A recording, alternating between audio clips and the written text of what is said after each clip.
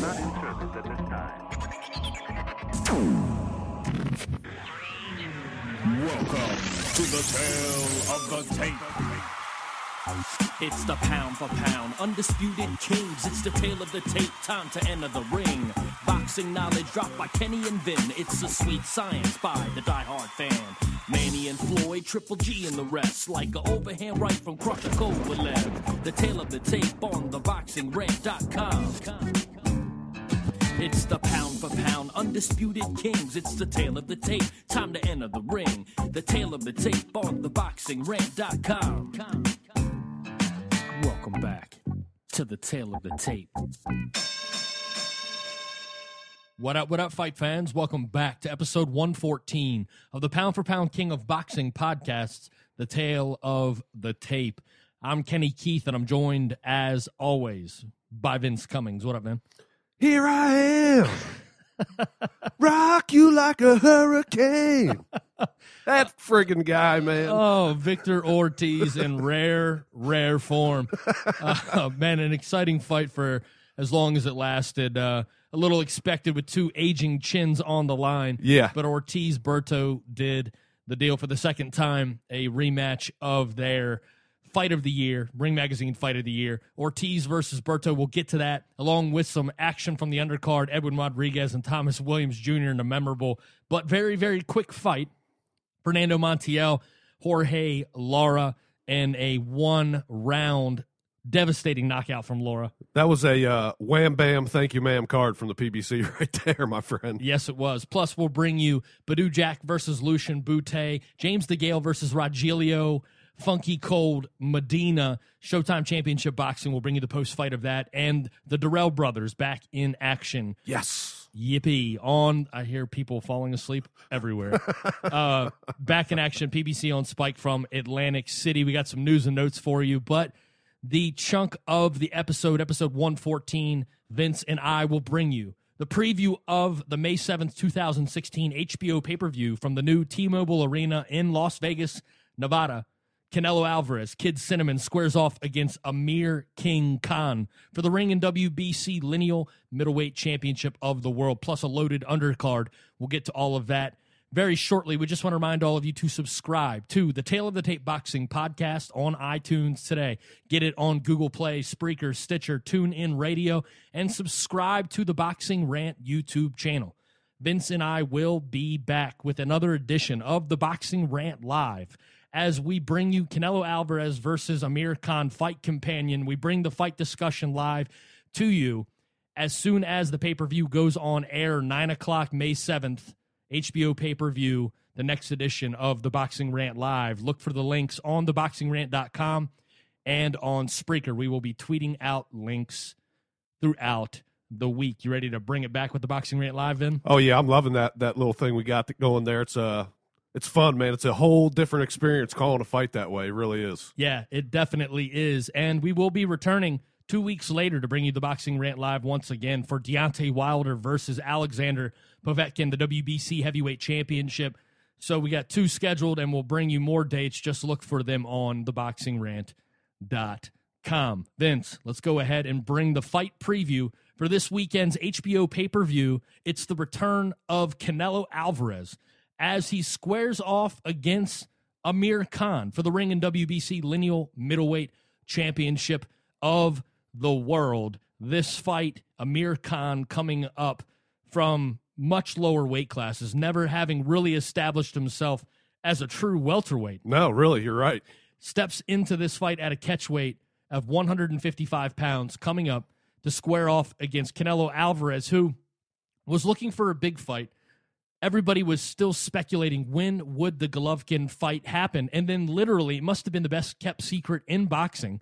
They just drop a bomb on social media saying Canelo versus Khan. Came out of nowhere. And I'll tell you what, so far in the 2016 boxing season, the biggest story that has been talked about in the boxing universe that got the most buzz, and it went on for like 2 weeks after the announcement, was Canelo versus Khan.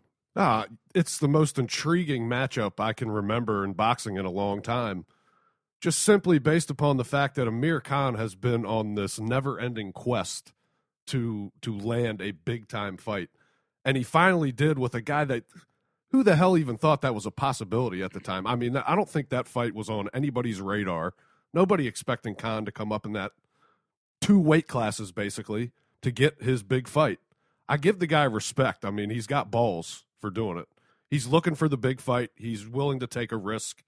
I don't know, Ken. I think he might be running into a little bit too much here.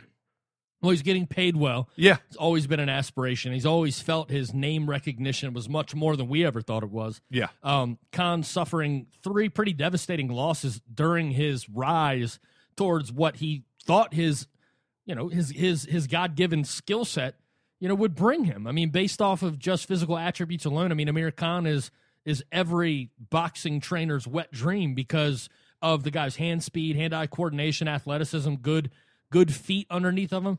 But he is mechanically flawed, yes, and has always been mechanically flawed, has not been able to harness his God-given abilities into a smart, intelligent, savvy, in-ring fighter. His physical attributes would suggest that he would be able to do similar things to the likes of Floyd Mayweather. Look, it's simple as this with Khan in this fight and coming up in weight. Last time I checked, you can put on as much weight as you want. It don't come in the form of whiskers, man. Your chin's not going to get any better coming up in weight.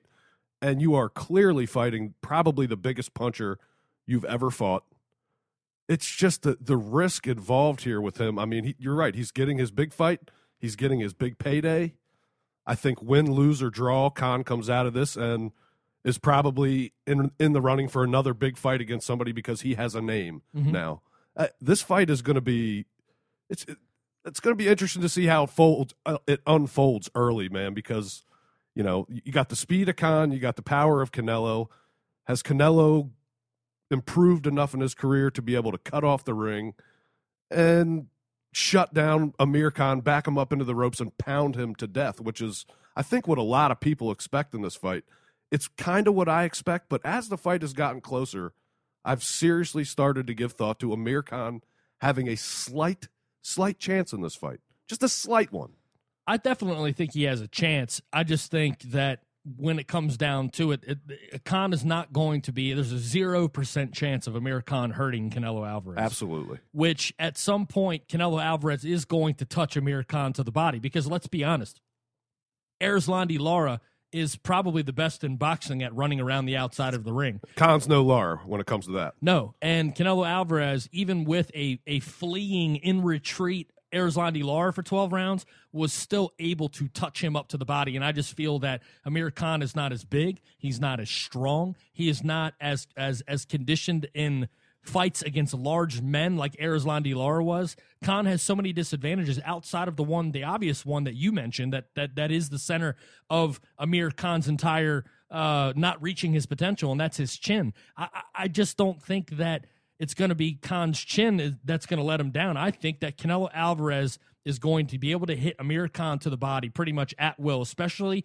the way that Amir Khan escapes the pocket, the way he retreats straight back with his hands in the air. I'm telling you right now, it's going to be a body shot is the first time, and maybe it leads to a punch to the face that ends up stopping Khan, but it will be a body shot that I think that cripples him, hurting him in this fight. I'm not going to argue with that one bit. I mean, Canelo dropped some brutal left hooks to the body, and we've seen him become an even better body puncher as he's gotten older, and every fight he's still improving. This kid's only 25 years old, and that's crazy, man.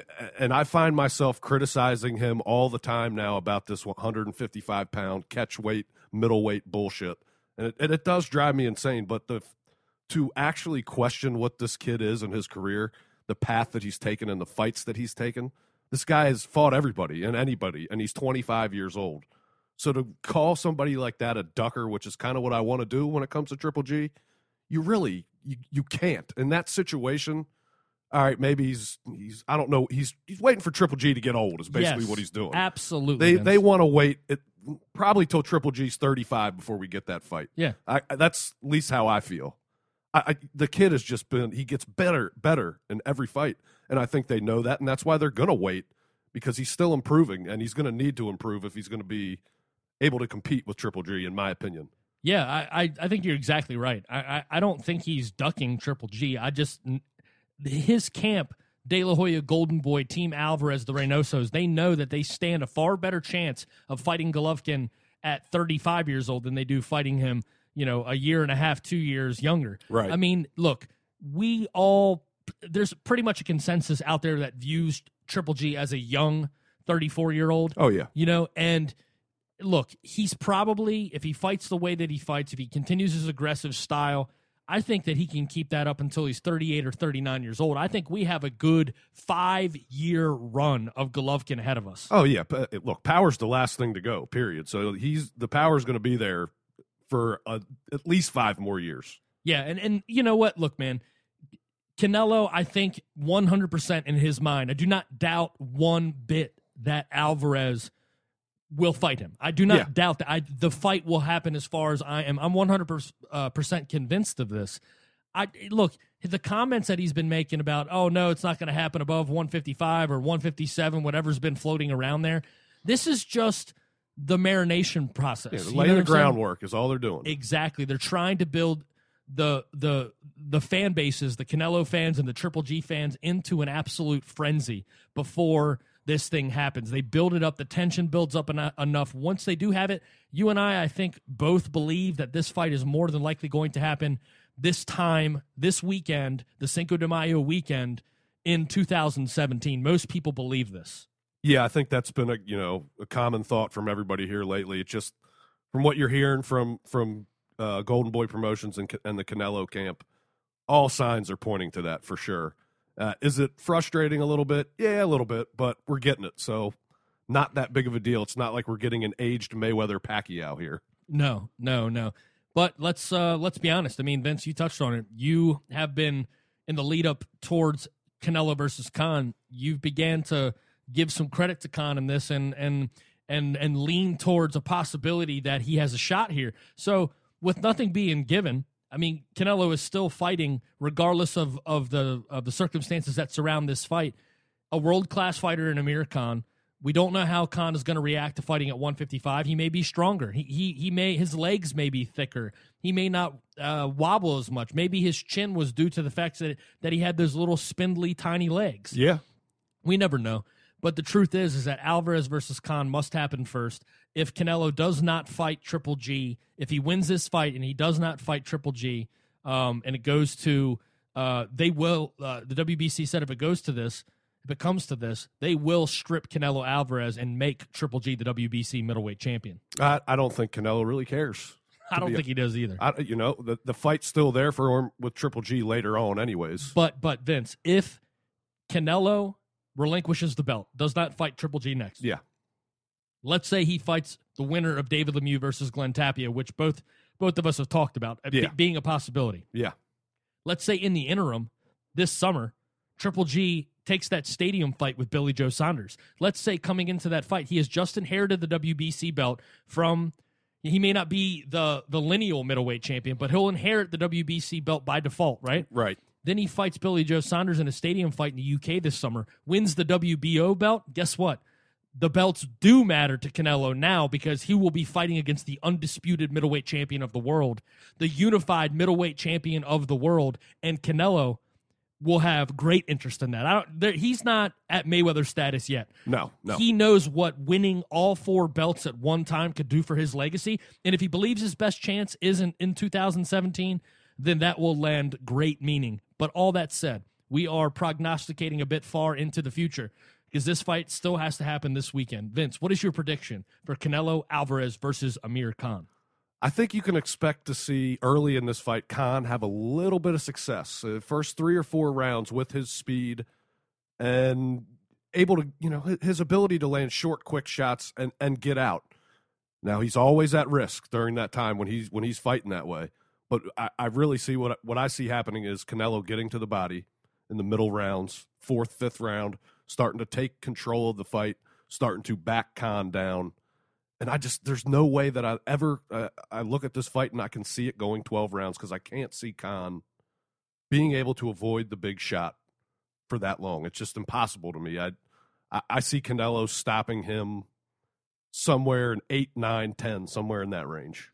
There you go. If you're betting rounds for the fight for Canelo versus Khan, there's your bet. Take it, son. There's the lock of the week right there. Free picks. Absolutely. Canelo Alvarez, Amir Khan. I'm along the same lines as you. I just think that Khan is going to do well in the first 3 or 4 rounds, and then Canelo is going to catch him sometime around the 6th round.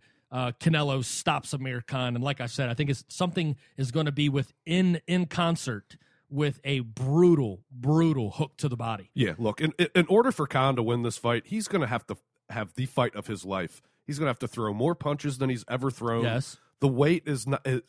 We don't know what type of fighter he is at this weight. This is a huge jump. He could end up being a fighter that gets gassed halfway through the fight, and just like you said, gets knocked out in the 6th round because his body is not used to fighting a 12-round fight with all that weight on him. No, it's not. But either way, a lot of buzz for this fight. How well do you think it'll do in pay-per-view numbers? I think they'll sell close to $1 million. I don't think they'll hit $1 million, but I think they'll sell 700K, 750. Yeah, I don't think that's a bad number at all. Canelo Alvarez, 46-1-1. The Ring WBC Lineal Middleweight Championship on the line as he squares off against Amir Khan, who looks to improve to 32-3. Khan stepping up big time in weight. A lot on the line. Canelo Alvarez, Amir Khan, the biggest fight so far in 2016, May 7th, HBO pay-per-view. The undercard loaded up here was just mouth-watering action fights galore. Yeah. The co-feature of Canelo versus Khan. This could be the most fast-paced, brutal fight of the year. We've seen some epic knockouts. We'll get to a couple of those in the post-fight on this episode. Unreal. But Vince, is there a matchup on paper so far in 2016 that says to you violence? Is just absolute just chaos than David Lemieux versus Glenn Tapia? I don't see this fight making it out of the 2nd round, man. There's absolutely no way. These guys are freight trains just heading dead on for each other, man. David Lemieux now, even after that Triple G loss and was sort of exposed for being a very one-dimensional fighter, still, he is one of my favorite fighters to watch right now. The motor that this guy has and the way he goes about fighting, he's balls to the wall, dude. Every single round, shot out of a cannon from the corner, and is bringing it. And Tapia is a tough guy I think he's fading a little bit. I feel like he's going to run into a Lemieux left hook, and it's going to be over early. Oh, Glenn Tapia has been on 2 of the worst receiving ends of the worst beatings that I have seen in modern boxing. Glenn Tapia's fight, an epic fight, one of my favorite fights of the last 5 or 6 years in boxing against James Kirkland. Just one of the most violent, just clash of 2 strong, tough, just dirty fighters.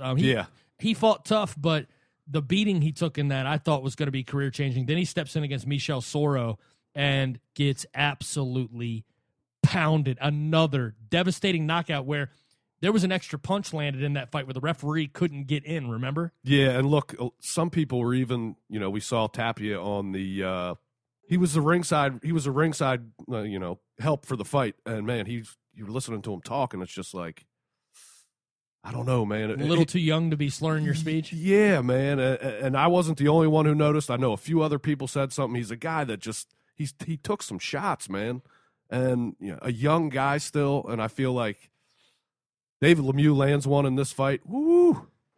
This kid, it could be career-changing for this kid. Honestly, this could be the last time we see Tapia in the ring. Tapia is going to have to try to display some of that that boxing acumen that he learned from Freddie Roach in the Zhou Shiming fight, the one I was talking about over in China, where he boxed very well. If he can box for a little bit, this fight will go a little bit longer than a second or third round knockout. If he comes out like that. Here's the thing, though. Even if he tries to box, Lemieux won't be intimidated by Tapia's power after feeling Gennady Golovkin's power. I think Lemieux ends up landing a big shot. I'm going to predict somewhere around the 4th or 5th round, but either way, David Lemieux, Glenn Tapia looks to be just a top-notch $25 appetizer right here. Yeah, you're exactly right, man. This is another fight in the line of, Soto Karass, Kamagai, Berto Ortiz, just brawls they're great fights for the fans, man.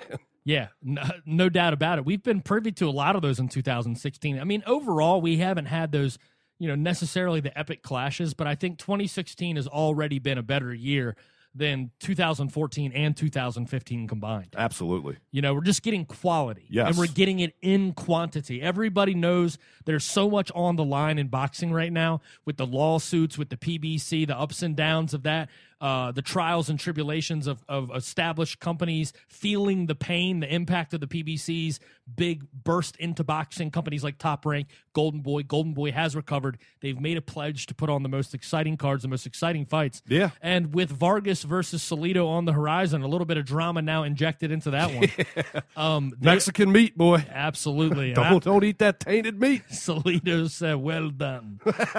Well done. Golden Boy is doing it. And, dude, this right here could be the pay-per-view, and they could put shit after it, and I'd be perfectly happy. Yeah, absolutely, man. I mean, two great co-features, Canelo versus Khan, David Lemieux versus Glenn Tapia in the co.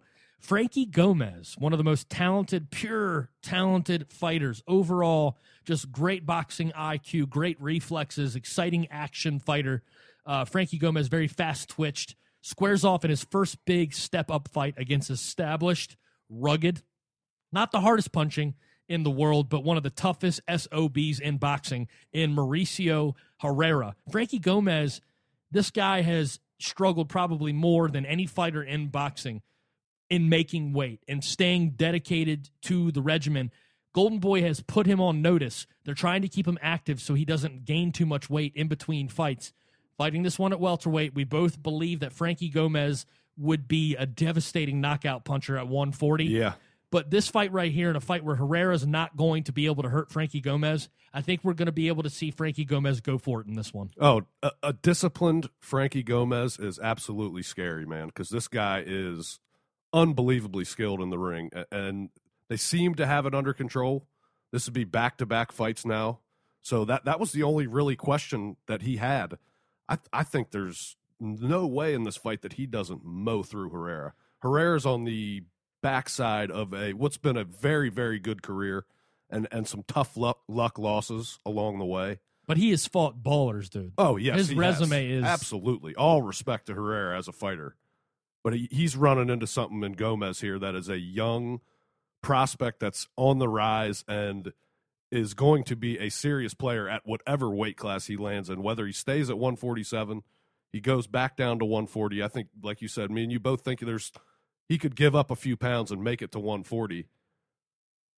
This is going to be a fight where I think he has a bit of a coming out party for him as he gets a big veteran win on his resume. Sure, yeah. I mean, there's a lot on the line here for Herrera, especially what happened in the Hank Lundy fight. Yeah. With that cut. And, most people thought that Herrera won, but it definitely was not settled, No, absolutely not. We had heard rumors of Lucas Matisse versus Mauricio Herrera in this slot right here, but Matisse is still questioning whether or not he's going to make a return to boxing. Mauricio Herrera has run the gauntlet. I mean, you look at his resume, Ruslan Provodnikov, prime Mike Alvarado, Kareem Mayfield, for as ugly as he is to fight, he is difficult as hell to fight. Yep. Loses a 10-round decision against Mayfield. He's been in the ring with Danny Garcia, a fight that most people believe he won. Jose Benavidez, a big, strong prospect. Most people thought he won that fight. Yeah.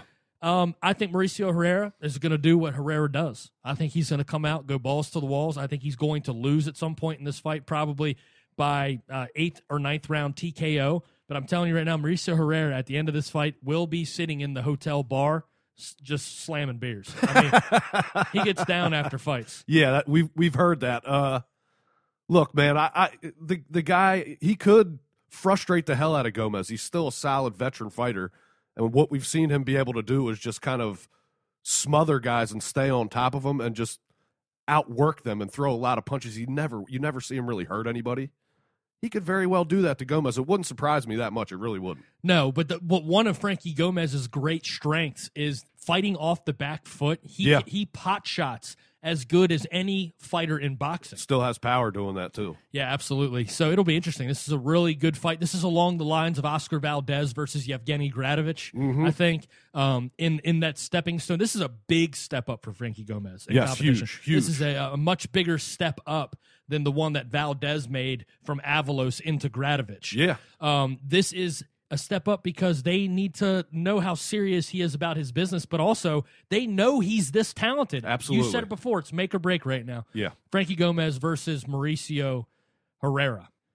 Another clash, another crossroads fight. I don't know if it could be a crossroads fight because Curtis Stevens just has not been able to get in the ring. Yeah. But Patrick Teixeira, a rising middleweight power. We saw him in action on the undercard of Ruslan Provodnikov versus Lucas Matisse in Verona, New York last year. Teixeira taking a big step up against a good power puncher. But my most recent memory of Curtis Stevens, not the BKB, but just how he got absolutely outboxed and outclassed by Hassan Endam. I mean, Endam schooled him. Yeah, and that Endam's that level fighter that's just shy of the best in the division. And Curtis Stevens, a tough guy, man. I mean, always in tough fights. Can land a big shot at any time and hurt anybody. That's what makes a Curtis Stevens fight fun. He's always been an entertaining fighter. You're right. It's been tough for him to find fights. I'm not so sure that he's that interested in fighting that much anymore, to be quite honest with you. No. He acts like he is, but I think he's kind of like a hired gun these days that you can throw on a card like this, and it gives it a little credibility because it's a Curtis Stevens fight. There's going to be some fireworks. Well, yeah, I mean, Curtis Stevens could have been making $100,000 to fight, just fighting 4 or 5 times a year against up-and-comers that, and no hopers. Yeah. But he hasn't. No.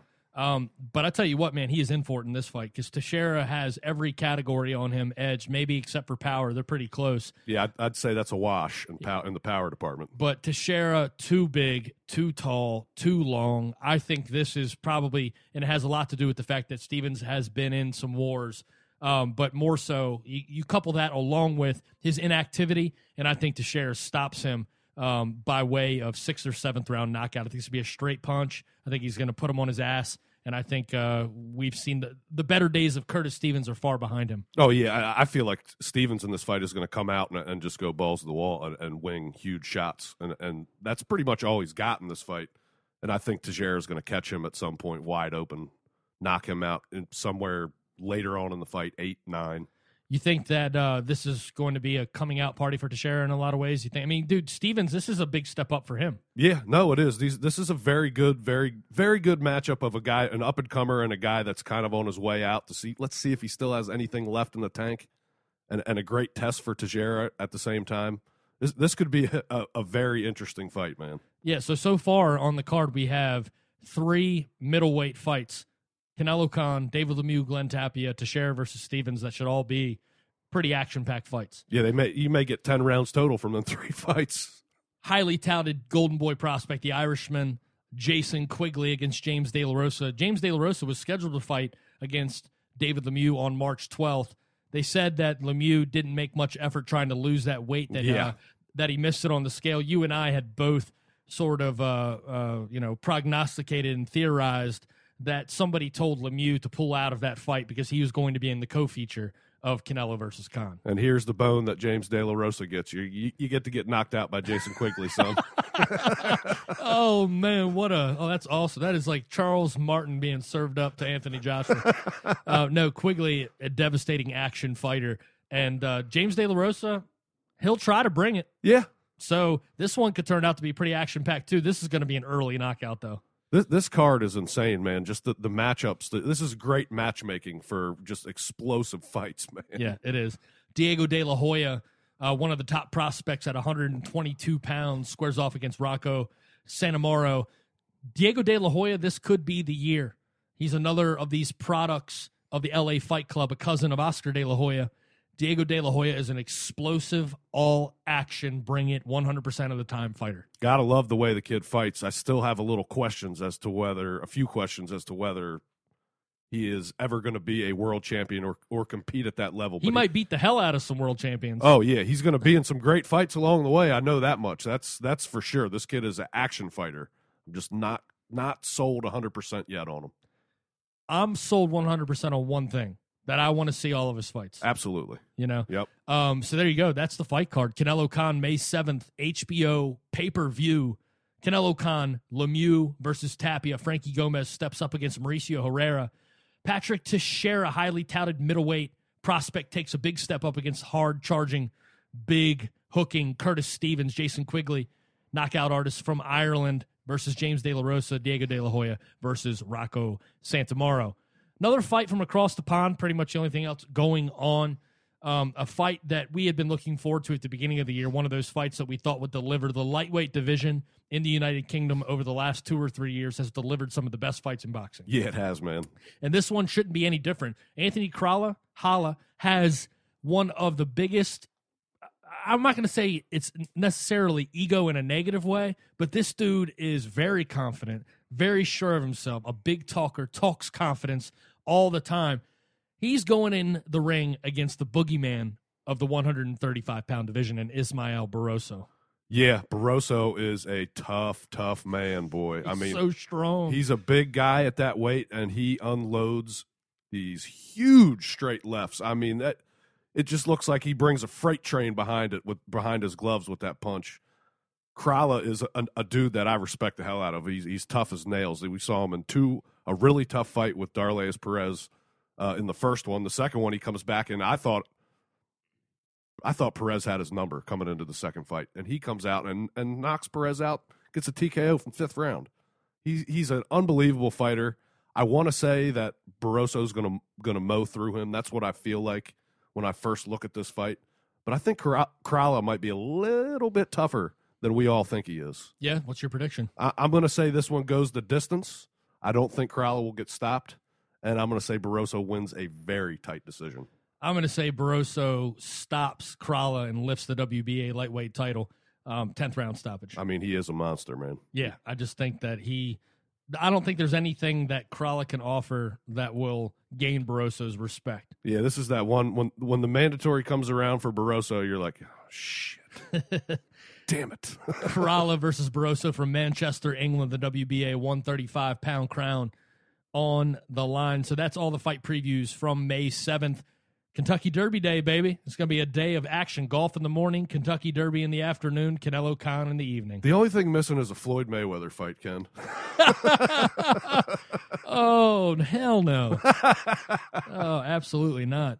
All right, we got some post-fight to get to. Interesting cards. April 30th, PBC on Fox, the StubHub Center. Victor Ortiz versus Andre Berto 2.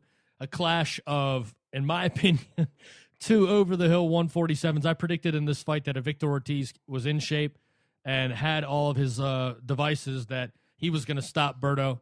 Looked like for a second that Ortiz was definitely boxing better. Berto coming out pretty stiff in this fight, Vince. Yeah.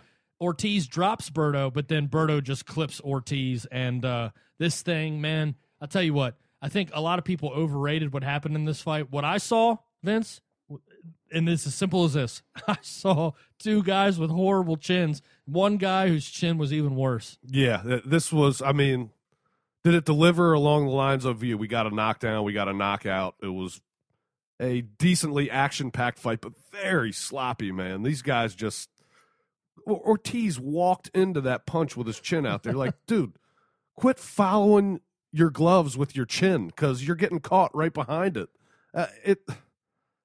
It was a frustrating fight just because you wanted it to deliver on what it was 4 or 5 years ago, and it just was. Oh, these guys are too faded. Yeah, there's just no chance, man.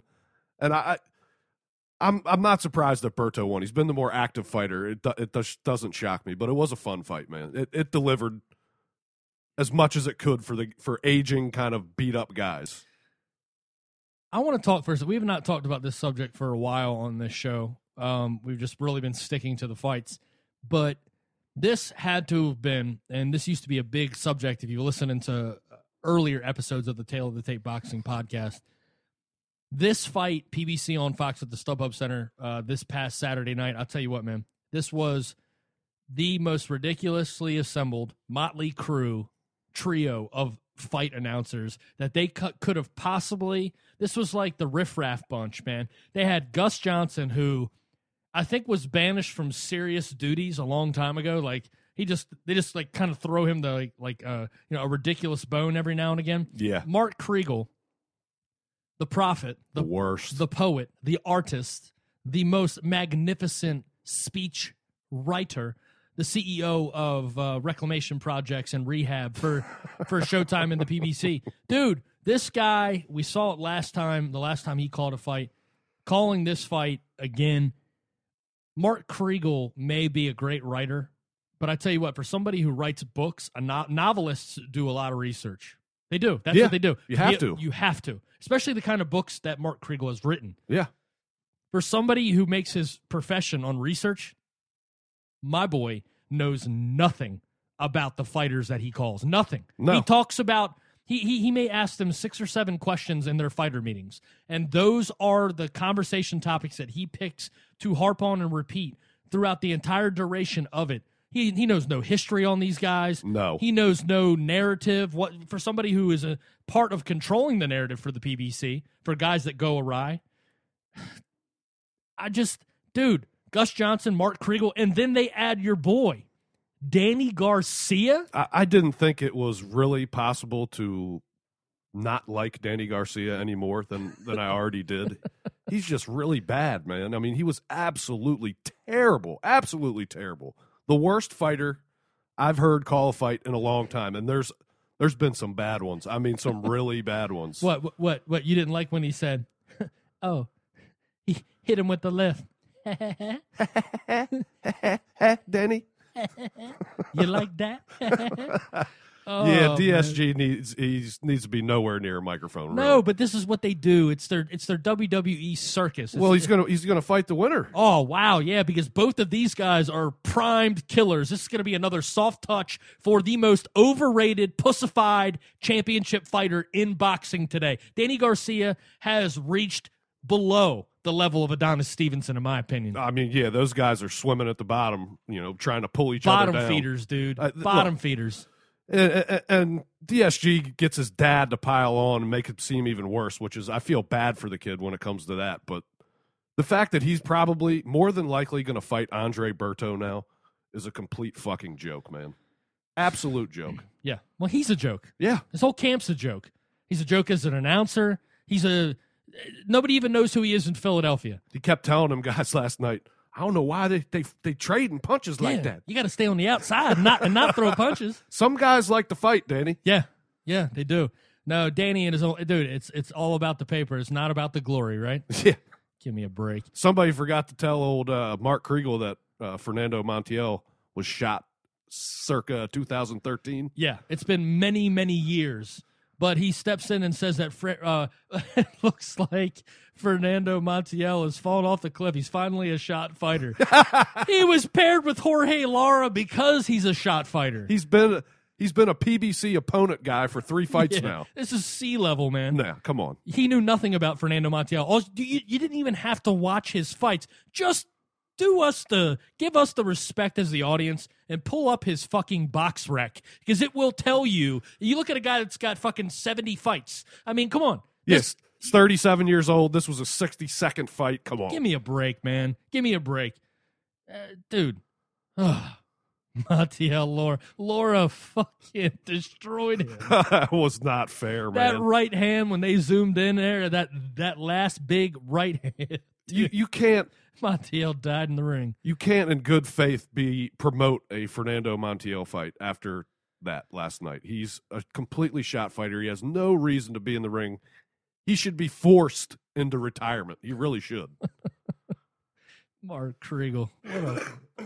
Is his ego that big that he doesn't even see what these gigs do to his reputation?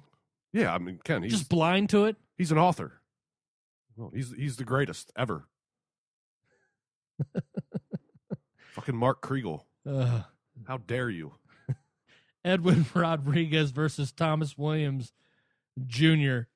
Edwin Rodriguez, man, my boy. I'll tell you what, he goes for it. He is balls to the wall. He's got a death wish, man. An absolute death wish. No form involved in his style at all. You talk about winging wild shots. This was one of the sloppiest fights you'll ever watch. Unbelievably just wide looping shots. And Thomas Williams, quite possibly with the knockout of the year in the second round. And you know what I think you're right. It's definitely up there. But ESPN showed it. How about that? How about it? Thomas Williams Jr. versus Edwin Rodriguez. I think that the PBC was hoping that Rodriguez would win this fight because he was lining up perfectly to be an opponent for Adonis Stevenson. Oh, well, you throw Thomas Williams in there now. Doesn't matter. They'll throw in anybody. Does it really matter who it is? It ain't going to be from far. I know that. Oh, man, what a crazy night at the StubHub Center. Hey, the StubHub Center always fucking delivers wars, man. It delivers something. That's for sure. Later on that evening, Showtime Championship Boxing from the DC Armory. Badou Jack versus Lucian Bute for the WBC Super Middleweight title. Vince, Jack versus Bute. Overall, what was your impression of this fight? Very close fight. Very close fight. A little bit on the, not the greatest fight in the world. It's kind of boring. Yeah, it was a little slow. Bute looked a little stiff at times early in the fight. Jack looked a little off balance by kind of some of Bute's offbeat rhythm. So it's just the fight didn't come together right. Just the two styles didn't mesh very well. Very close fight. All that being said, two cards at 114, and I believe one for 117, 111 for Jack. It was much closer than 117, 111. You kind of feel bad for Bute coming away from this because this might have been his last shot, and he was that damn close. And you could see the disappointment when they read them cards in the ring from him. His face just went to, just a guy that all the air came out of him right there. Yeah, you know what? Honestly, man, I scored this fight more 116, 112 for Jack, and the reason why was he was throwing the harder punches. I felt like his punches were landing more solid. Bute spent the first half of the fight looking like he was walking around on stilts, real straight-legged, looked really slow. This was the first time physically. I felt he looked much more spry in his last fight. He warmed up way too late against Jack. But the biggest issue for me with Bute was there was nothing on his punches. No, yeah, they did look to be a bit army on the punches from Bute. It didn't look to be as sharp either. But I think, hey, look, he was in there with the champ. He showed very well for himself. I think he's going to be in another tough fight, and he may get another shot at some point before his career's over. He's still got a little left in the tank. Maybe they're so desperate to sell tickets for an Adonis Stevenson fight that they bring up Bute from 168 to 175 to be an opponent so they can sell some tickets. They very well could. I wouldn't put it past either the PBC or Bute either because he needs to check. Did you hear something about the PBC said they weren't going to be doing fights in Quebec anymore? No, I didn't. I did not hear anything about that. It had something to do with the WBC and I don't know, something with the boxing commissions up there. I don't know the details of it. I'll have to look it up. But I heard something along the I'm like, hold on a second. So Adonis Stevenson is going to have to fight outside of Quebec? Oh, nobody's going to be there. Oh, man. So Badou Jack, Lucian Bute, competitive fight, pretty monotonous throughout. And Jack retains his belt, so we'll just have to wait and see. The rumor is, the storyline, the narrative seems to be pointing in the direction of the winner of Jack Bute was supposed to fight the winner of James DeGale versus Rogelio Funky Cole Medina in the co-feature of this fight, the IBF super middleweight title on the line as DeGale defends against Medina. Vince, James DeGale versus Rogelio Medina, in my opinion, coming into this fight, Rogelio Medina was I wouldn't even say he was a mid-level, B-level fighter. I thought he was more of like a B- C+ level fighter. Oh, yeah. He was probably, odds on him were probably 25, 30 to 1 to win this fight. How is it that James DeGale looked so vulnerable in this fight? I mean, he looked great in spots. For whatever reason, to me, it seems like DeGale has changed his style of fighting, and I don't know if it's a conscious decision from him to try and fight in a more exciting fashion and pick up more fans, because he's not boxing the way he used to 2 years ago, which was much safer. He is mixing it up now, and I quite frankly, I fucking love it, dude. His last two fights have been really fun to watch. This one, another fight, and talk about razor thin and tough to score this fight was. I mean, you could watch this fight 10 times and come out with 10 different scores. This is a time where you feel bad for the judges ringside. They're going to be scrutinized over a fight where really, I mean, the scores were what they were. Like I said, you watch it 10 times, you're going to get 10 different scores. The difference on my scorecard really was that James DeGale, I think, won the closer rounds with, even though it wasn't sustained, it was explosive multi-punch combinations. He landed the bigger shots. I think Medina was a little inaccurate for as many punches as he threw. I thought DeGale won this thing closer to 115, 113. Maybe that's a little too close. 116, 112 was my score. But here's the thing, man. DeGale, to me, should have had an easier time with Medina.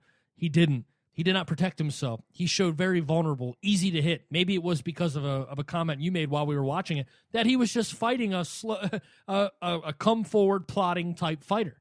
Yeah, you weren't stopping Medina last night. I mean, that guy was possessed. He threw 1,140 punches. That is absolutely insane. Yeah, for me, though, neither of these fights needed to happen after the results that we saw.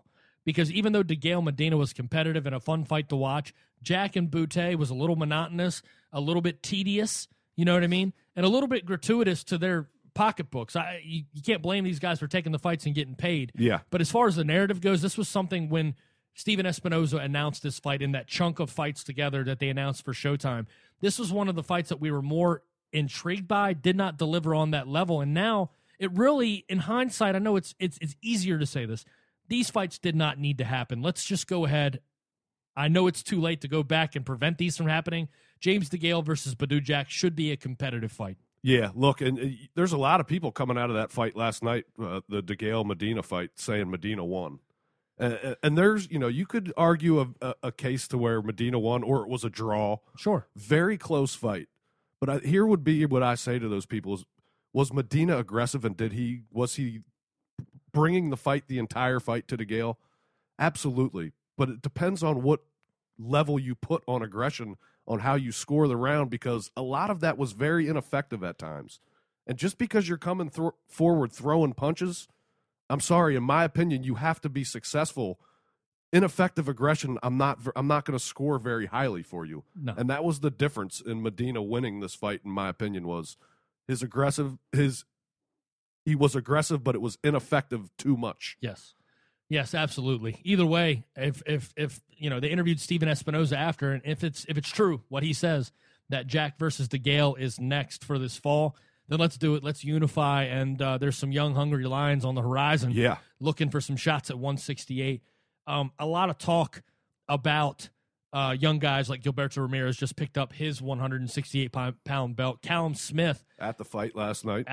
Is looking to fight the winner of DeGale versus Jack. And I tell you what, if DeGale can pull the upset, which I would favor DeGale in that fight, yes, a DeGale versus Callum Smith fight for the unified super middleweight title, a division that has been fought for very proudly over in the United Kingdom, one of their better divisions historically.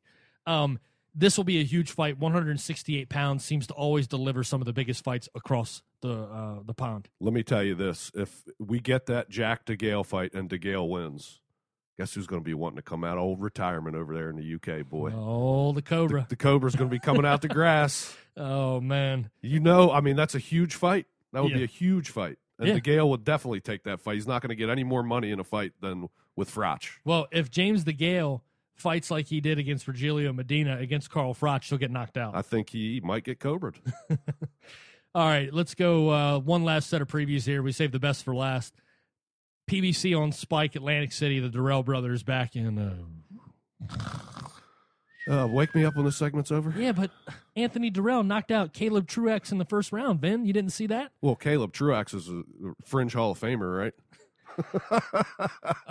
Man, Caleb Truax is not good. No. Anthony Durrell Shot. Come on, man. This is just first round knockout. Okay, fine. Blah. Andre Durrell versus Blake Caparillo. Another fight. Durrell takes it. Can't close the deal. Per usual, Durrell just cannot finish fights. Nothing has changed. Sort of a little disenfranchised, off to the side. I'm looking at boxing out of the corner of my eyes. Don't really care about the sport too much. I'll jump back in, take a fight against a guy somebody's heard of, and get paid for doing it. We got some heat about us being so indifferent about this card from some people that listen to the show, but I'm going to tell you right now, you got exactly what you got. Anthony Durrell's knockout over Caleb Truax means nothing. It means he can beat average fighters. Andre Durrell couldn't finish Blake Caparillo when he is the superior fighter in power and in skill because he just does not have what it takes to finish fights. No, you're absolutely right. I mean, if you've seen one Andre Durrell fight, you've seen them all. He fights exactly the same. It's like a vanilla blueprint that he comes into the ring with. No matter who his opponent is, it's always the same. It's just grown tired. He's a guy that just did not reach his full potential. No. Got lost somewhere along the lines, and I feel bad for him because I do like the kid. He's got immense natural ability. Absolutely. He's quick ass hands. He just became very set in his ways and never sort of dug himself out of having those cinder block feet. No, and we saw last night he just lacks the punching power to seriously hurt guys because he'll land clean shots and they look like they hurt, but I think they're just quick arm punches. There's nothing behind him other than the shoulder and the arm. He's not bringing his back into it. No, he's not turning into his punches at all. So you get what you get. And look, I feel bad for the guy, but it is what it is with Andre Dirrell at this point, man. Yeah, news and notes. Vince, just one news and note to touch on right now, something that is marinating. I know we could talk about Fury Klitschko. We'll have plenty of time to talk about that. Yeah. That's announced. Crawford versus Postel has been consummated for an HBO pay-per-view this summer. But there's one fight that's in marination right now that we're not sure yet if it's going to happen. This would be a big fight for both fighters. A unification of the welterweight division, the IBF and WBO 147 straps on the line. Kell Brook versus Jesse Vargas is in negotiations. I think this is exactly the type of fight that both of them need. Jesse Vargas wants to prove himself, thinks that he got a little bit shafted in his opportunity against Tim Bradley. Kell Brook needs a name. What better than bringing a champion over? Jesse Vargas may be a little-known champion, but if anybody who's followed his career, his biggest problem has always been inconsistency in his training because he has gone through so many different trainers. But now settles in a little bit and gets his opportunity to show that he belongs. I think if they can make this fight, this is a really, really good fight. Yeah, I love this fight on paper, Ken. I mean, this has the chance to be a really action-packed fight. I love what Jesse Vargas has become as a fighter over the last couple fights. A guy that has just changed his style up and is kind of loading up big shots now and coming forward and seems to be a very, very confident fighter. These last two fights, we've seen a guy, and I think he gained that confidence in the Bradley fight where he figured out, like, I'm good enough to be in with the best. Yeah. He showed very well against Bradley and almost stopped him late, kind of got robbed. With 10 seconds left, he had a chance to finish Bradley and didn't get the opportunity to. I give him a very good chance to beat Kell Brook in this fight. I don't know about you, but I think Vargas now is a much scarier fighter than he was 18 months ago. Yeah, there's no doubt about it. I mean, look, he has improved in his style, his confidence, like you touched on. One thing I really like about Jesse Vargas when it comes to this fight, Kell Brook likes to punch straight. His hooks have improved, no doubt. But Jesse Vargas, he kind of looks at times as if he's lowering his head to sell out on the overhand right. Yeah. But what I see from him is a guy that he's not like John Molina Jr., where his head is pointing down at the canvas and he's not looking while he's punching. Jesse Vargas, actually, when he ducks his head, he's kind of bringing it down to the left, and then he sneaks that overhand right behind it. So it looks like he's just kind of winging a punch, but in reality, he's defending himself while winging that punch. And that's something I think that could surprise him, because I'll be honest with you, Ben. I think Jesse Vargas versus Kell Brook, if this is made, where Jesse Vargas is right now. Jesse Vargas is a better fighter right now than Sean Porter was when he lost to Kell Brook. I'll tell you what, I think when this fight is made, you're probably going to see Brook be almost a 3-1 favorite or very close to it. I'm going to tell you right now, my money's going on Jesse Vargas to win this fight. Heck of a fight if they can consummate it. It's a fight that needs to happen, a unification in the welterweight division, a division that guys have just been so protected. They hide behind their shields. They just fight, big names from the past. I mean, these guys all think it's a division full of prima donnas. Well, Brook needed this fight, man. Did he not need, is it a name? No, but it's another champion. He was wearing very thin with a lot of people in the UK. Let's hope it happens. Yeah. Let's hope it happens. But that'll do it for news and notes. We'll be back next week with a post-fight. There's a couple things going on, and then the week after that, we will return to preview Deontay Wilder versus Alexander Povetkin. Can't wait for that one. A lot of action from around the world that day on May 21st. So we leave you with that, and we will be back to bring you the reaction. It's going to be quite a night in Las Vegas for Canelo Khan. I think everybody is going to be tuned in with a ton of boxing opinions for this one, man. Oh, yeah. I'm expecting some fireworks from Vegas in the ring and some fireworks on Twitter. It should be an interesting night, man. Yeah, it'll be a good one for sure from Las Vegas to T-Mobile Arena. So that'll do it for episode 114 of the Tale of the Tape Boxing Podcast.